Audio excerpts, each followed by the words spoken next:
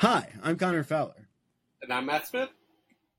Welcome to Apocalypse Duds. We are joined this evening by the positively stunning and effortlessly cool Darren Johnston, curator of American collegiate style, a disciple of Black Ivy, a man in tweed is a friend indeed. Welcome to the show, Darren. Oh, thanks, guys. Thanks for having me on. I appreciate it. Yeah, thank you. How you feeling today?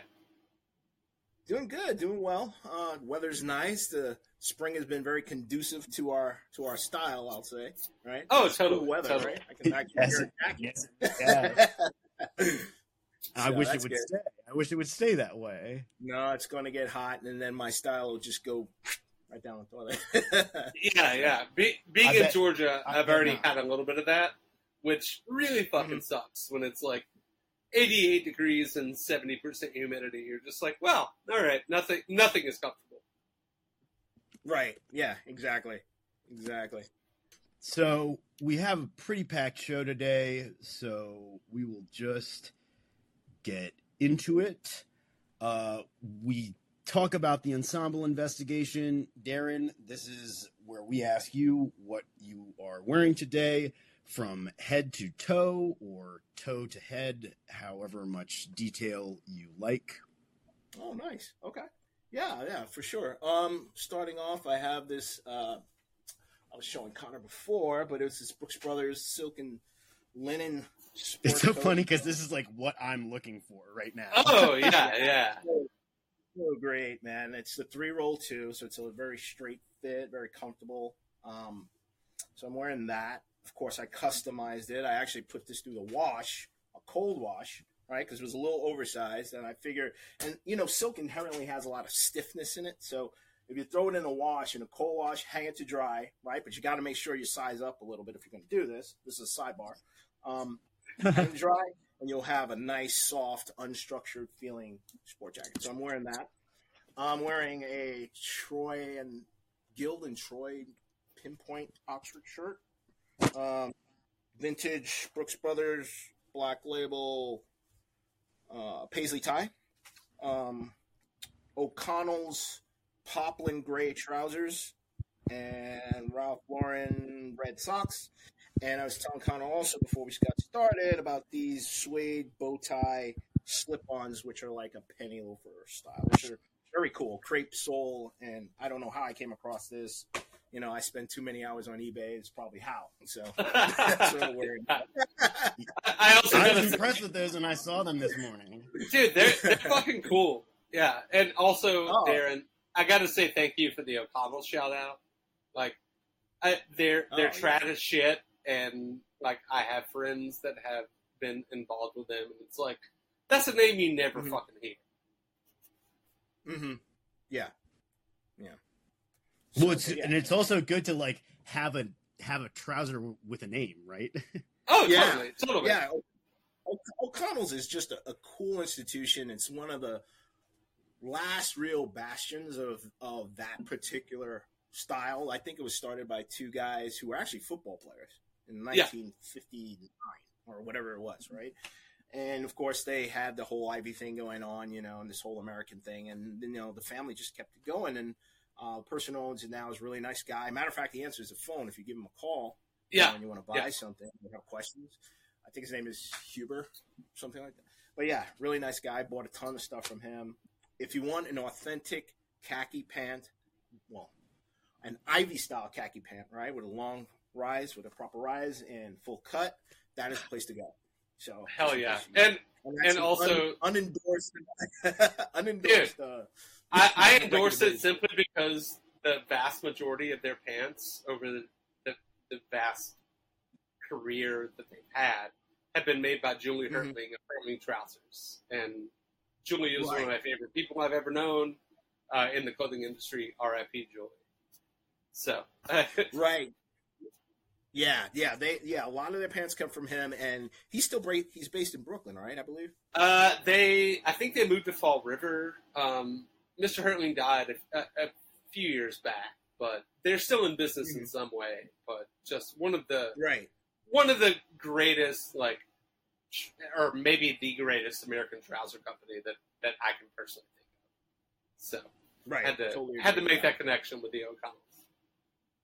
Yeah, Sorry, Connor. I took this in a tangent. No, that's the magic. That's the magic of the show. So, based formerly in Brooklyn, where are you based? Oh, good question. I'm in New Jersey. I've been here for about 15 years. I was married before for 10 years. Ended up moving here with my then wife. Got divorced and ended up staying here. But originally, I'm from New York, the Bronx. Oh, nice. Okay. Yes. Yeah, what part of Jersey? I was curious about the voice. Yeah. That's how I got to Jersey. Yeah.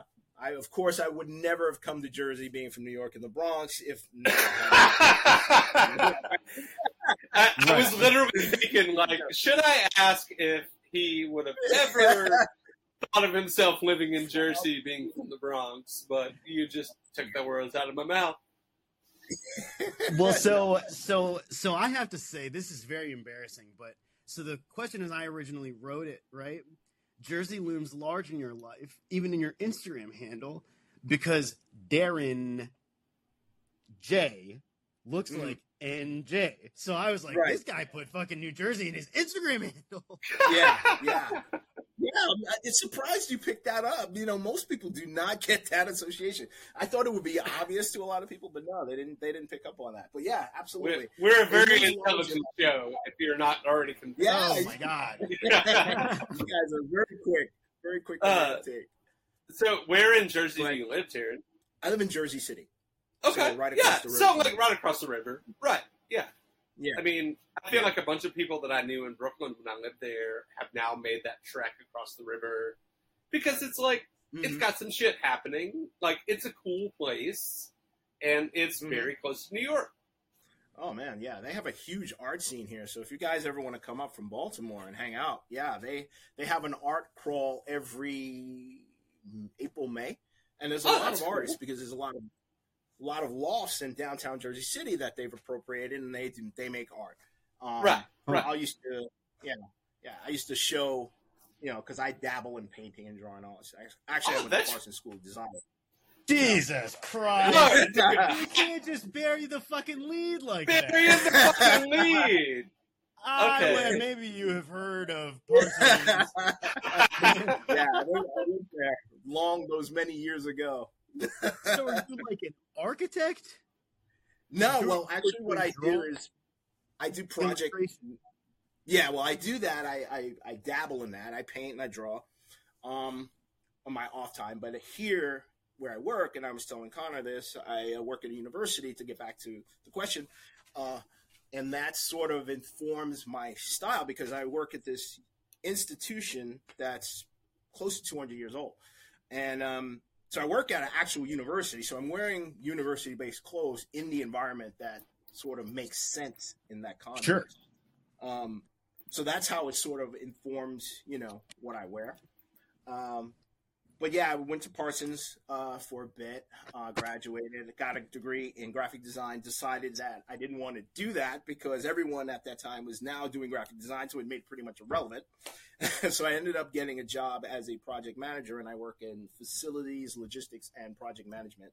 So we take care of the infrastructure of this institution that I work at. We do like student-facing projects, like we installed these lockers. We designed it with the vendor. You know, they support the students. They come and pick up packages from these lockers. So we have a whole team that sort of does these installs. So there's a lot of architectural plans and all this implementation kind of stuff. So that's what I do. That's how I translated my art degree into what I do now. So, that is quite the history. Yeah. And a long journey too. Yeah, a long journey. Like a very interesting sounding journey. And I do wish we'd done this and we could have had a 2-hour show. So yeah.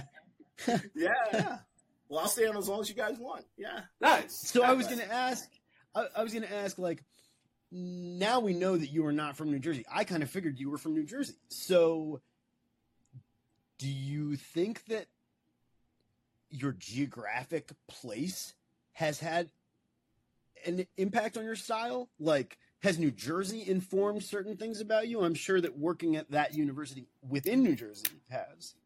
Yeah, more in that context. Yeah, working at the institution that I work at sort of informed my style, right? Because I think clothing should be, it should be a couple of things going on in clothes, right? It should be environment, it should be where you are in your life, and like we were discussing, I'm an older guy. Before we get to the next question, so I've done the whole gamut of fashion and clothing, and sort of got to a point where, okay, so now I still like this stuff, but how do I incorporate this into my daily life where I have to interact with students, or I have to interact with vendors and project managers and whoever, and my boss and the president of the university, blah, blah, blah, blah. And like I was telling Connor earlier, this is a pretty conservative place. I mean, my boss wears double bunk shoes and suspenders. All right. Braces, all right. Whatever you want to call it. So which, like, to dress like. Don't you think, like, to be an old head, to be an older person wearing double monks is a different thing, because double monks did become trendy, like, at a certain point a few years ago, like a decade ago, nearly. So right. Someone wearing double monks in, like, an administrative function is, like, very much a power move. It's a very specific power move, and I think these are probably Alfred Sargent's, some British brand. These are $500 shoes. So, he's definitely making a statement. So, back to my point, it makes sense for me to dress in the way that I do, and informed by the environment, because my senior leadership dresses in the same way. My boss still wears suits, and what have you. Matter of fact, I'll tell you guys an interesting story. The president of the university, who I'm pretty friendly with because I've been here about 10 years now almost, he ordered these Armani suits. So they come in, because part of my responsibilities is overseeing the logistics part of the campus. So it came into the mailroom, which I oversee. I was like, who ordered all these 6 Armani suits? There's no name on this box. So after I found out it was for him, but they were in my size. I was like, well, I hope they don't claim them, because I could keep these back. But yeah, it goes back to context again. The president's wearing Armani. My boss is wearing suspenders. So now, how do I segue into this environment and still retain, some kind of flair, or my own personal insight into it, Yeah. So what do you kind of have as your first clothing memory?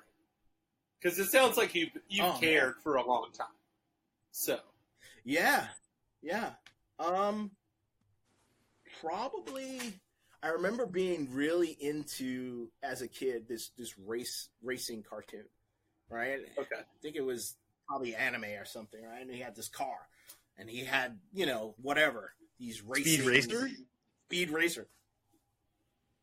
Yeah, I was heavy into... I love Speed Racer and Gigantor. Tetsuo, whatever it is, 28, whatever the Japanese name for this. So... but big into that, right? So I was like, Mom, I have to have a sweatshirt with racing emblems on it. So 5 years old, I had my mom put all these patches on this gray sweatshirt, right? All these racing things on there. So that's probably my earliest memory of clothing, of wanting to awesome. Adapt or adopt a piece of clothing and make it sort of my own and become part of something. Yeah.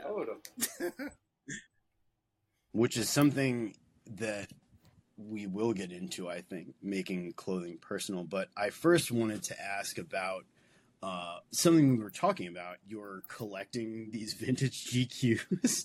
I was wondering, how are you finding them, and what are you extracting from them? Because for weeks and weeks, possibly even months, I have been seeing these things. Like, where is he getting these amazing images? Yeah. Yeah, and it's from these old GQs. And again, before we get to I'll answer the age question. I don't know if I did already, but I'm in my 50s. So I remember buying these GQs when they came out as a young guy, as maybe in my teens, right? And I didn't have the appreciation for them that I do now, obviously. I was like, oh, these are cool, because I sort of started to get into clothing at that age, but I really didn't appreciate or didn't have the knowledge that I do now in terms of how this progression of traditional clothing in an American sphere sort of translated to what I was seeing in these magazines. So I didn't appreciate them to the degree that I do now, because now I can look back and say, okay, hey, this is British influenced, or this has touches of Ivy, or this is early Ralph Lauren, or whatever. Now I have all these touchstones to refer back to.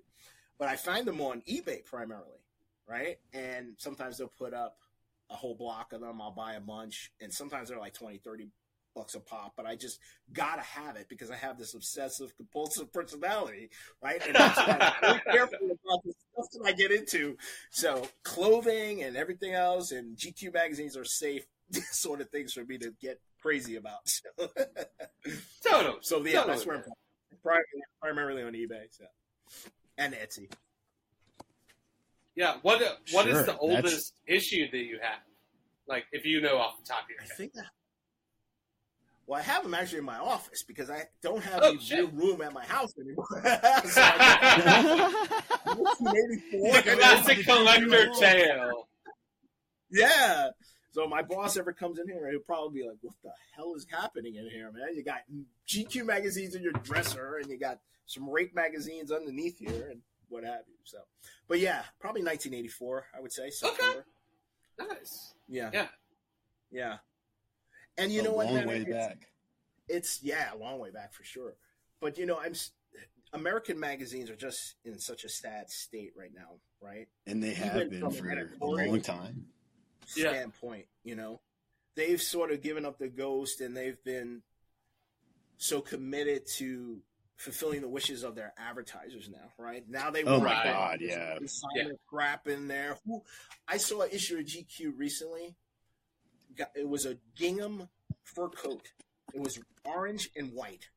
Like, who is wearing this? If you're not Elton John, and there's nothing wrong with that if you want to wear that, right? Yeah, you want to wear those clothes, fine. It's not a criticism, but that doesn't speak to the broader community of menswear guys like us who are really into more traditional stuff. There should be space for both viewpoints. Yeah, and like, really not to say that the average American person that gives a fuck about clothing, not to say that the average American person actually gives a shit about clothing.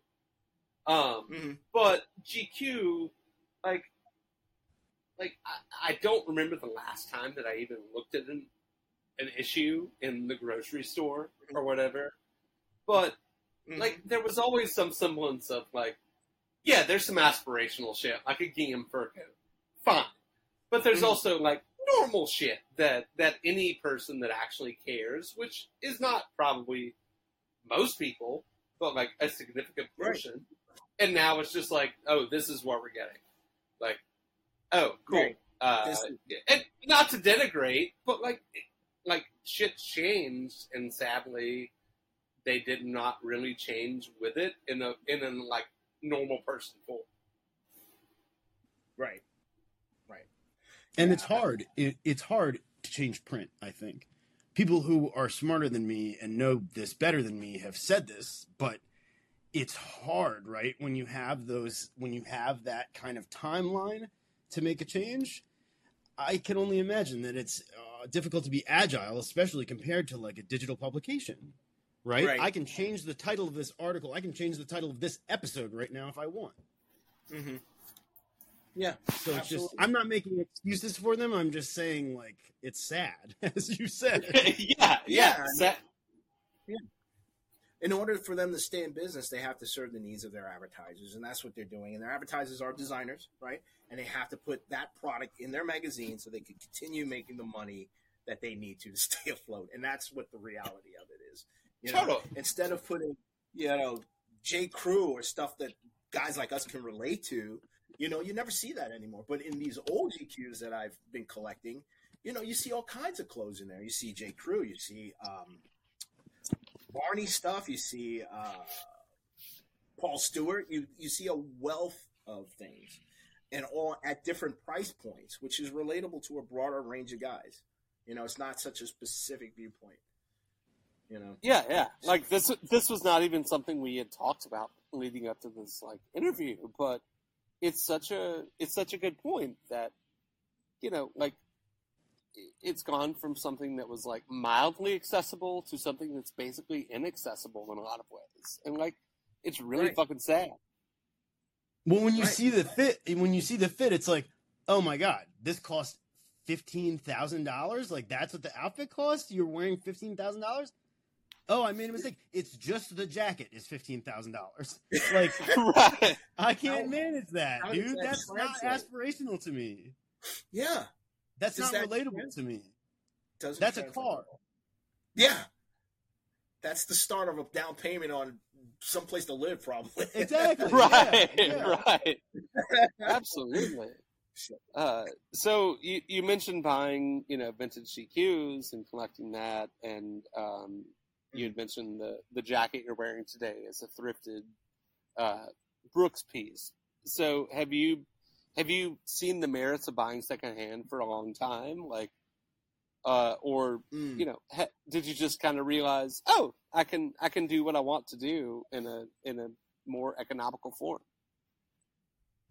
Right. Yeah, I guess probably about 15 years, maybe going on 20 years, I sort of recognized the benefits of buying secondhand. I'll tell you guys a story. I went to Atlanta with my best friend, right?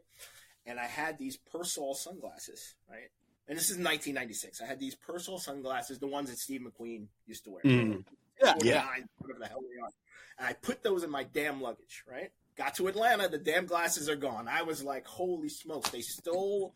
And at the time, these things were $250. Yeah. So that was a lot of damn money. I said, how am I going to recover these things? We don't need to really make them anymore to the degree that they did when I got them. Because they were made by a company called Ratti in Italy, which used to make them. And they made them for Mastro. What's the Italian guy's name? But anyway, he wore them.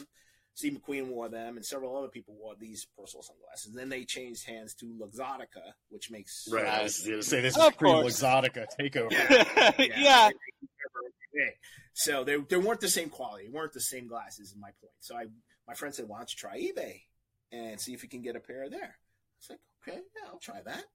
So I went on there, of course, found a pair. I was like, "This is pretty cool."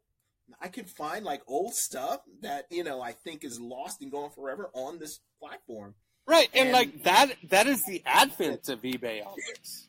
Like, I don't know totally when they started, but like, I don't remember it being a thing before like 98 or so, but like to do this in 96, you're like at the forefront of it. Yeah. I was like, I'm going to find They started in 1995, September 3rd, 1995. Shit. All right. Yeah. So I guess I was there at the beginning because that's how old You're an OG, dude. Yeah. A very early adopter.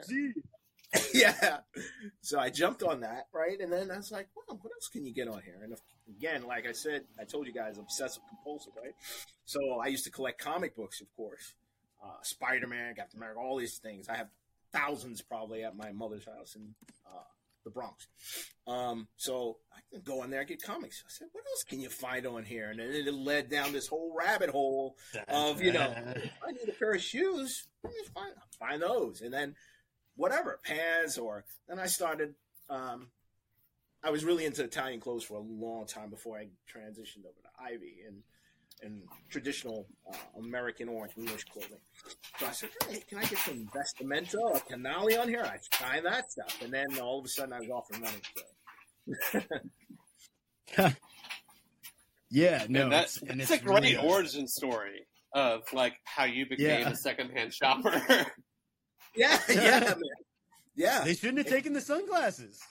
They shouldn't have stolen those sunglasses. They wouldn't have done that. Nothing would have, probably come of it. So you would have been fine.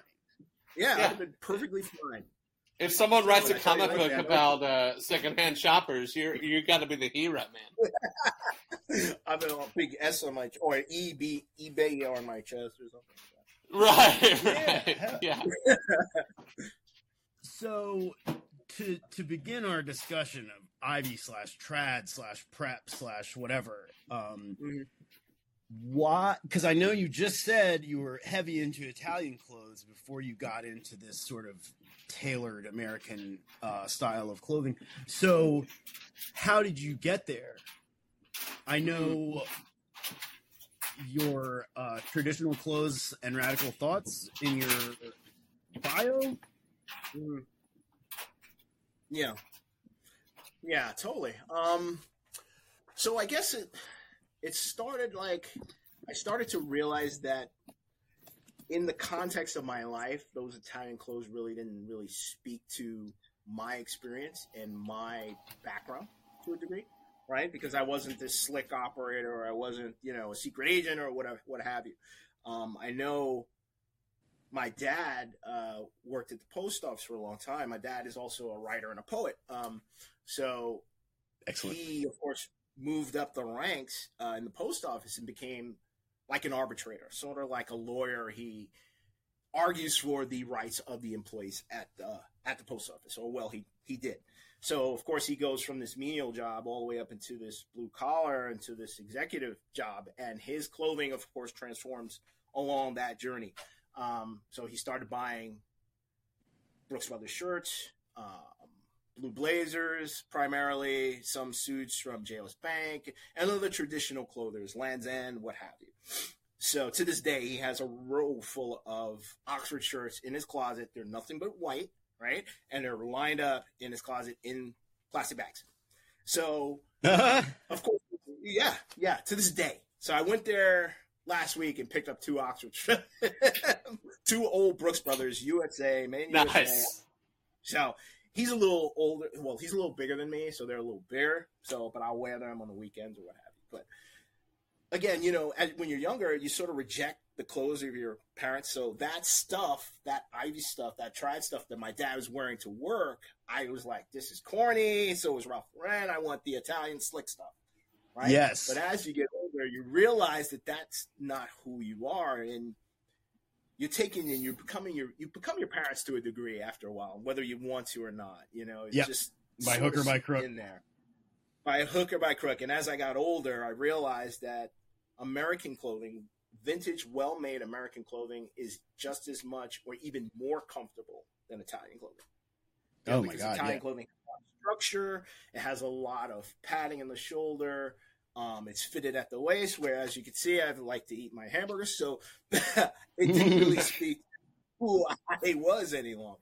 So I said, "Oh, let me try Ralph." That sort of looks like what Dad used to wear.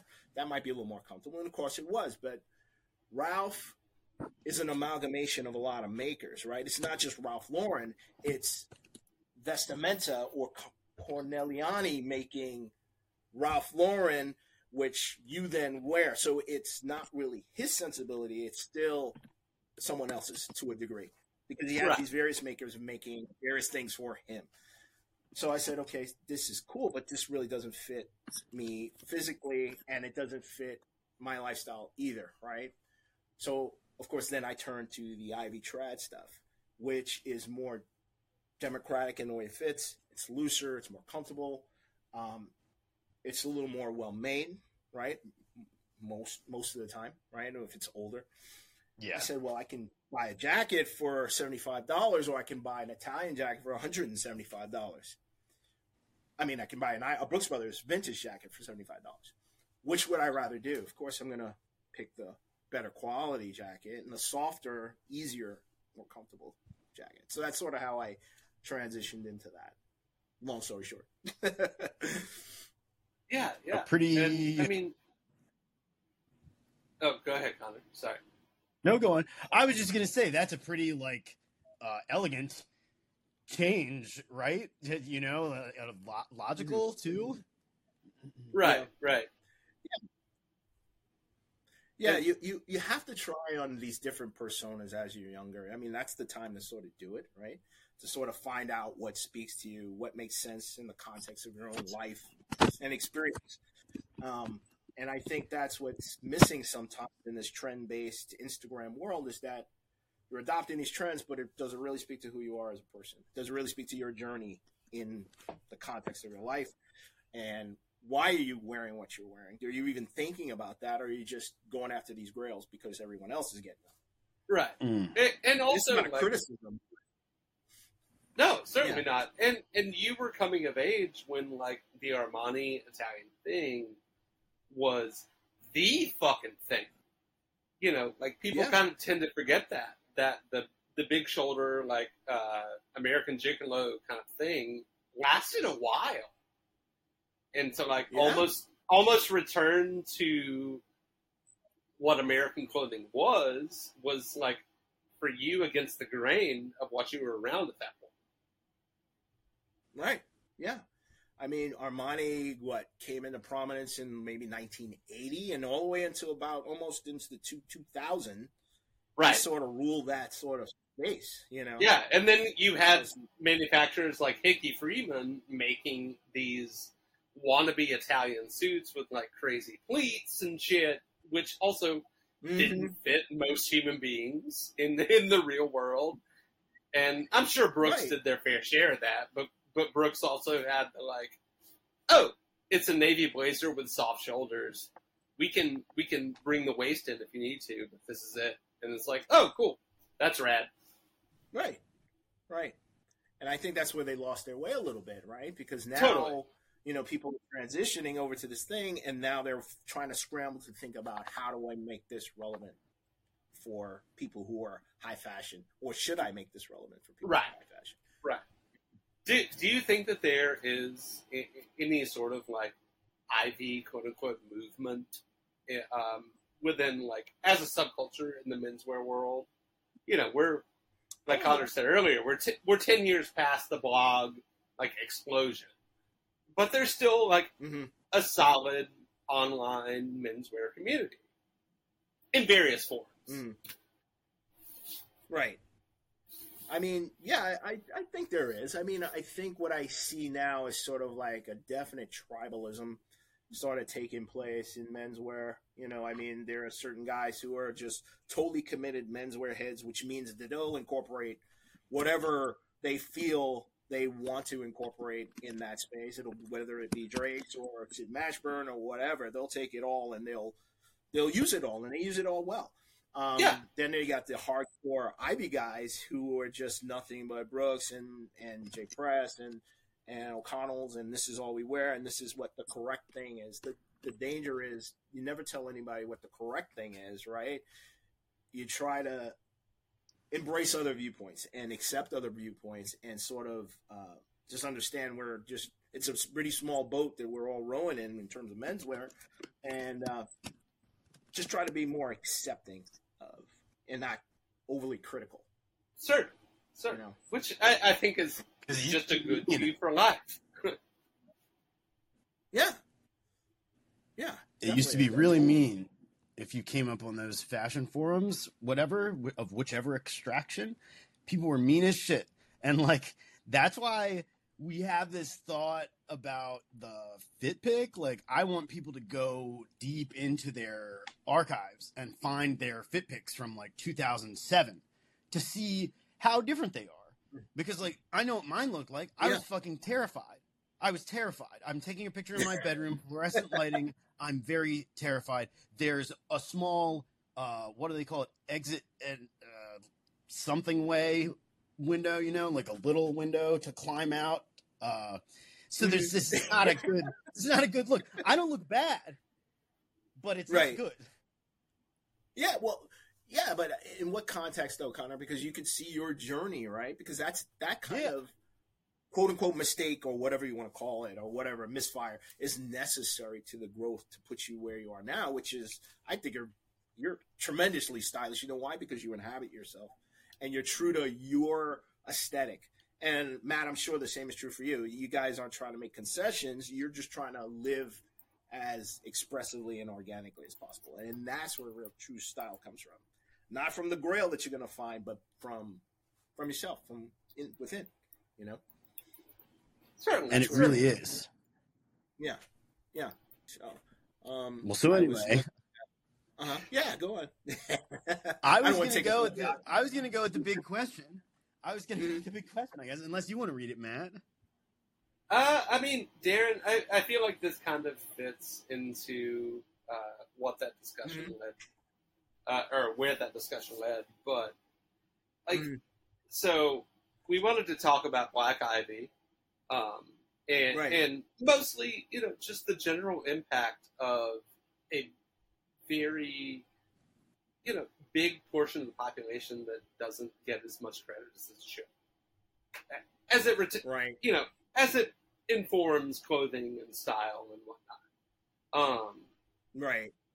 So, I think most of the people listening to the show are aware of Black Ivy and the book by Jason Jules. Could you give us your kind of idea of this as a mentality? Yeah, absolutely. I mean, one of the things that Jason did that was amazing, and I actually got a chance to talk to him in New York because there was a book signing at Drake's on Canal Street, which I went to. And I had been following him for a while. Actually, not to blow my own horn, I got a mention in that book in the back. Fuck yeah, dude! Yeah. Well, you deserve it. You absolutely fucking deserve it. Modern incarnate. Yeah, thank you guys. Thank you. Yeah, and I had Jason sign it, and I was like, and we were talking, and I was like, well, I'm glad you brought this book to light because I think it needed to be, out there, that we weren't excluded from the conversation of American style or American Ivy, as you put it. We were there from the beginning, and if you look at the historical record, right, which are to a degree college yearbooks, which I collected as well, just to go back, and I got the inspiration from another person on Instagram,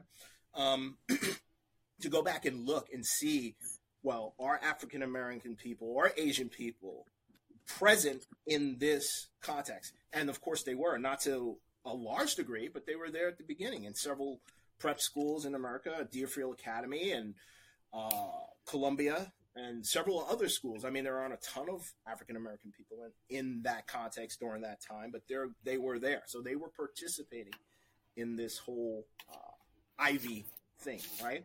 Yeah, my dad, I remember some of the earliest conversations I had with my father. I said, "Hey, Dad, what styles were in when you were a kid?" He said, "Oh, it was Ivy style." Oh, that's fucking sick. Even then, yeah, we wore in it, those right? terms. In those terms, he used that specific terms. He said it was Ivy. We dressed Ivy League.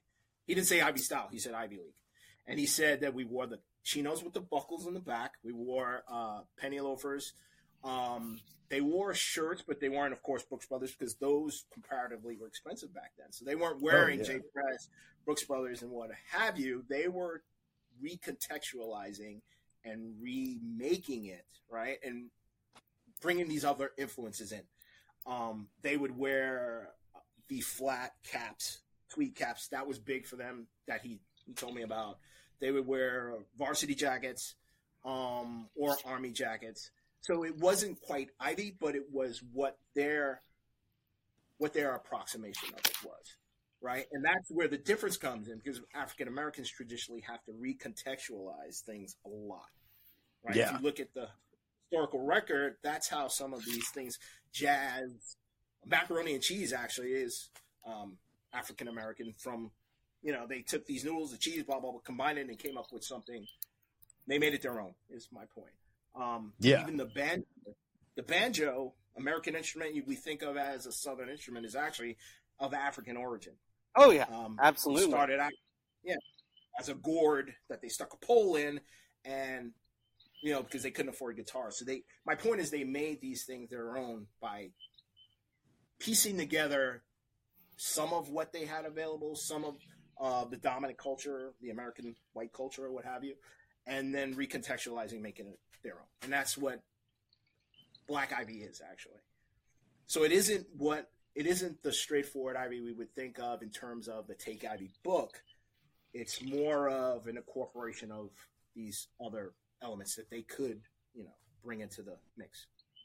Well, I mean, Connor and I were talking earlier, and I haven't looked at my copy of Take Ivy in a long time, but I'm fairly certain that there are, or maybe it's a similar photo project, but there are, African Americans in that book, and it's this never gets mentioned, because maybe it was Princeton.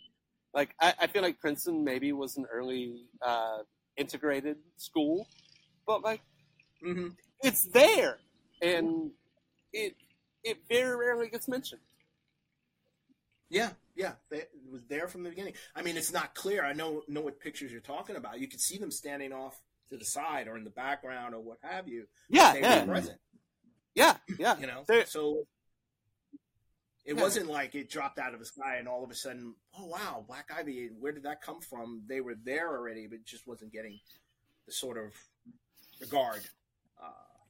That any other coverage at all. Yeah. At all. I was reading this Esquire piece today, and they said that W.E.B. Du Bois had a Brooks Brothers account. Wow. Which I think, like, that's the shit, right? If you were an orator at the height of your game, like, where would you buy your shirts in 1880 or whatever? Right. Where would you go? So I think, there's a notion... And it's fucked up. I mean, it just is fucked up. It's like that black people were like, we want to look like those guys so we can be in their club. Like, that's not the fucking point. Right. It's not, right. That it's not isn't the point at all. You know? Right. It's like, I'm going to do this better than you. Yeah. Watch. Right. I'm going to make this my own. Right. Yes. And I'm going to do it in a way that speaks to my experience. No one's threatening your experience, and no one's questioning that, the validity of that. But you're going to recognize that I have a voice, right? And I have something that I want to say, and I'm going to recontextualize, and I'm going to take what's given to me. I'm going to make it my own to speak to for myself. So yeah, I mean, there's no way to, or there's seemingly lots of ways to understate just how much the impact of like black people on global culture has been documented. Like, you know, I'm a big music person. I think probably everyone that I know knows that. Like, you know, it's often in that discussion a lot when you're talking about the Stones or you're talking about, like, you know, various people like Elvis Presley taking black music and making it white. You know, that's been talked about for a very long time, and I'm not here to do that. But for clothing, which everyone, you know, interacts with in their daily life, like, it hasn't been discussed until maybe the past 5 years, if I'm being generous. Like what? But yeah, you know, you look back and there's so many of the coolest looking motherfuckers that were not white people, right? And that white people emulated to, you know, to do their own thing. Like, why? What do you think has changed that this is finally talk about something stolen valor? Yeah, it's literally just stolen valor. It's like, yo, I can look like Chuck Berry and write or record songs that other people have written and sound like Chuck Berry as a white dude. But, like, why hasn't this been discussed? And do you personally feel like something has changed with it in the, you know, last little while? Right.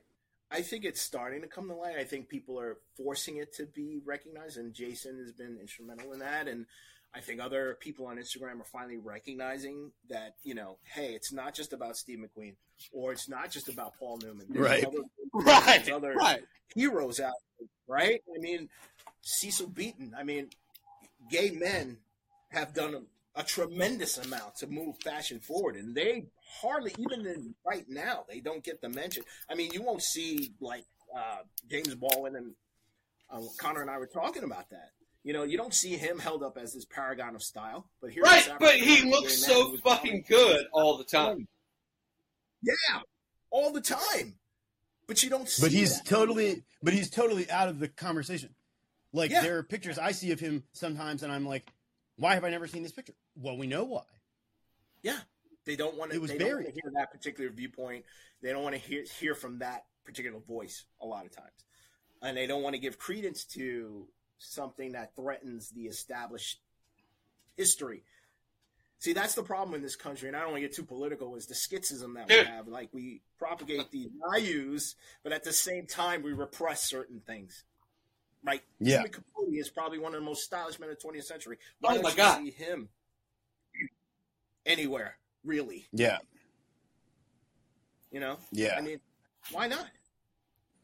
Well, it's an odd queen to me. It's an odd, like, hatred and idolatry. Like, we put these people on a pedestal, these people who are black people for the most part, we put them on a pedestal and we say, this is what we should look like. These amazing athletes, these genius people, right? But we don't like them, man. We hate them. We hate them. They suck. We hate them. We hate them because it's threatening to, it's threatening to a degree. Oh, certainly. Certainly. Yeah, should be space for all viewpoints, all sensibilities in this country. Right. It shouldn't be this thing where you feel like, oh, because this black guy is wearing an Oxford shirt, it's going to tear down this institution of like Ivy League style that's been upheld since 1924 or whatever it is. When it's not a threat to that. Actually, any culture that doesn't adopt any new sensibilities or new ideas is like a fly in amber. It's not going to grow. It's a dead culture. It has to take in new things. And you also in order just to move forward. To move forward, you have to take in new shit, and then you also just have to. If someone is not hurting anybody else around them, why do you give a fuck about any of this shit? Like, why does skin or gender or whatever matter? Because boiled down, like, we all fucking die the same. Like, not to get dark, but like, why does it matter? But what I don't know. It's just this was a really fun answer. Even told this narrative that we're go ahead. I'm sorry. I mean, we have to stop believing. Yeah, no problem, Matt. We have to stop believing that we're under threat in this country. There is no real threat. Right.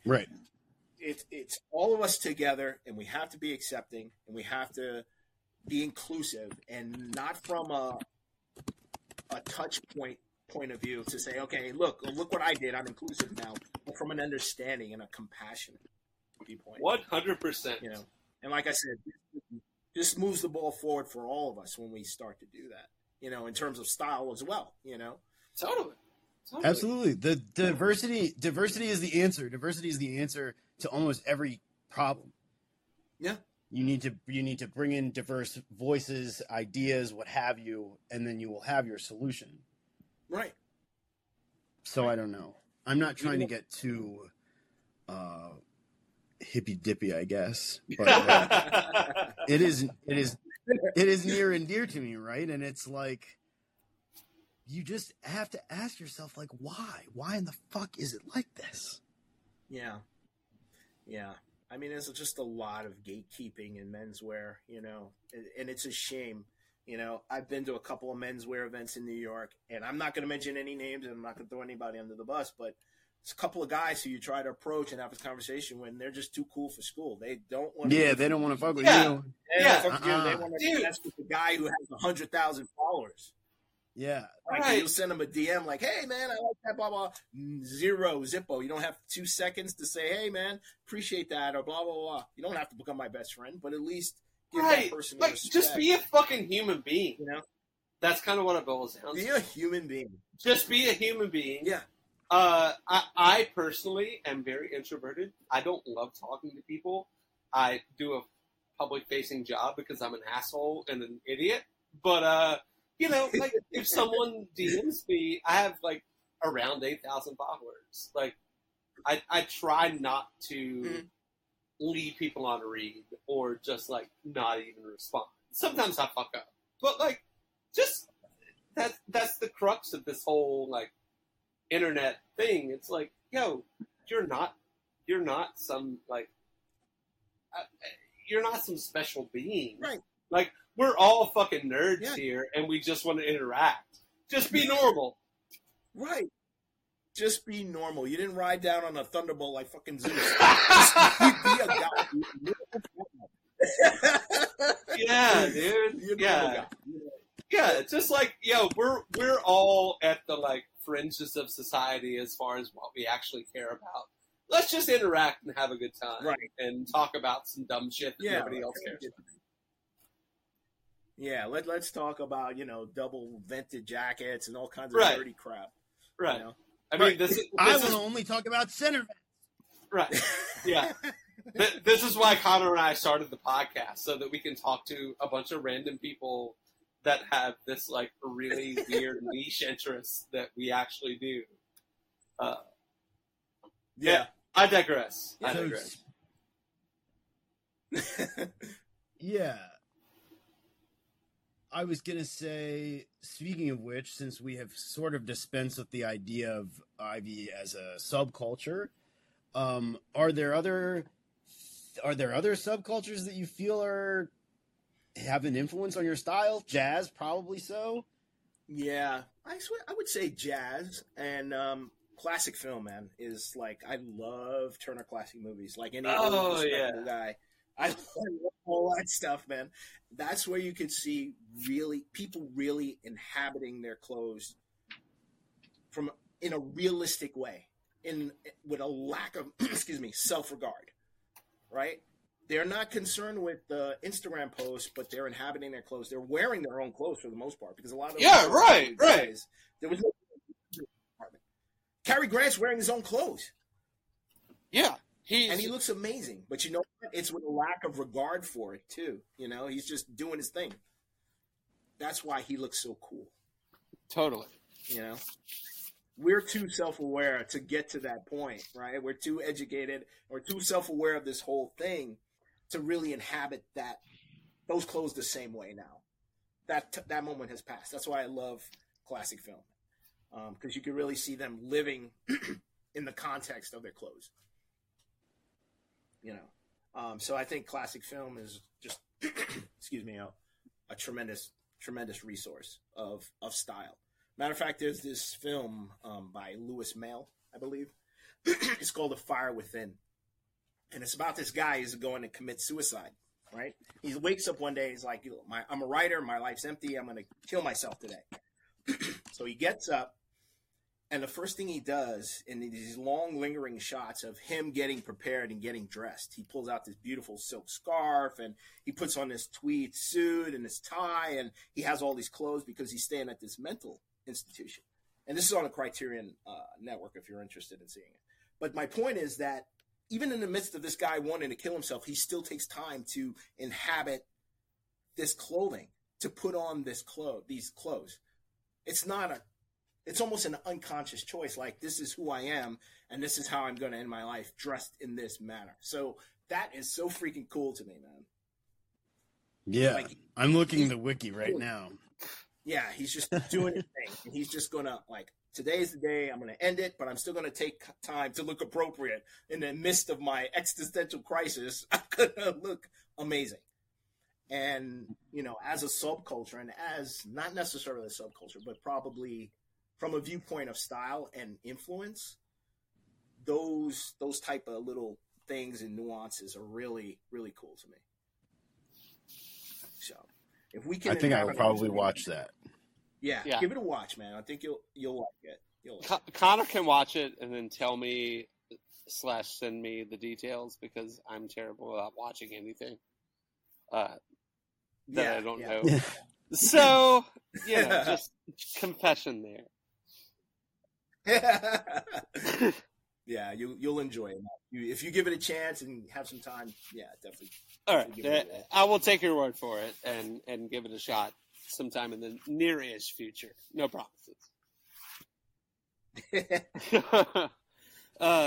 So, kind of to round out things, what is either your oldest, rarest, most expensive, or best deal item that you can think of? Any or a mixture of those is very good. Recently I found on eBay an Anderson and Shepherd tweed suit, 3-piece. Ooh, very nice. I mean, the thing is just beautiful. I mean, it's the heaviest, most beautiful made suit that I've ever seen. And I've come across tons of this stuff while I've been into this. So this thing is made like a tank. I mean, it'll last. My great grandkids will probably could wear this thing. But I think I got it for $400, but it's a gorgeous piece of clothing. So that's probably the rarest in my prize, my baby right there. Okay. Of course, you can't really wear the thing. You have pictures of that? I'll send them to you. Yeah, I'll send them to you. We got to see it. We got to see the suit because that sounds amazing. It is, Connor. I mean, it's just phenomenal. And I've got it, and I bought it from this woman in England. I guess her husband had left or whatever, and she was selling it for like $200-300. I said, that's about my size. And I got it, and I was like, I knew from research that Anderson and Shepherd has a tremendous amount of inlay, which means they leave a lot of fabric in their clothing. So if the customer comes back in a few years, they can let it out and make it fit this individual. So I was like, I'm going to take a gamble. I'm going to bet there's like a lot of fabric in there. So if I need to make some adjustments, I can. So I got it. Of course, there was fabric in there and fits like a glove now. Beautiful. See, yeah. And then that's a real victory. Yeah. That's when the internet really wins for you. That's 100% victory, it sounds like. Yeah. So that's probably the best answer we've had to that question as that goes. Yeah. Yeah. I mean, I agree entirely. Well, Darren, dude, thank you so much for coming on. This was hella fun and a very enlightening conversation on my behalf. I think I can probably speak for Connor also. But we also... It's a lot of fun for me to do. Good. We're happy to hear that. So we always like to give the guests a chance to shout out anything they want to. We did not include your Instagram handle in the intro because we figured you might want to share that, but have at it. Oh, I guess if anyone's so inclined, you can feel free to follow me at DarrenJ201 on Instagram. Good content. Good content. I recommend it. Not looking to be an influencer, but I am looking to, be a friend. So if you want to come on there and look at that. Yeah. if you got the right, let's do it. If not, go fuck yourself. My words, not his.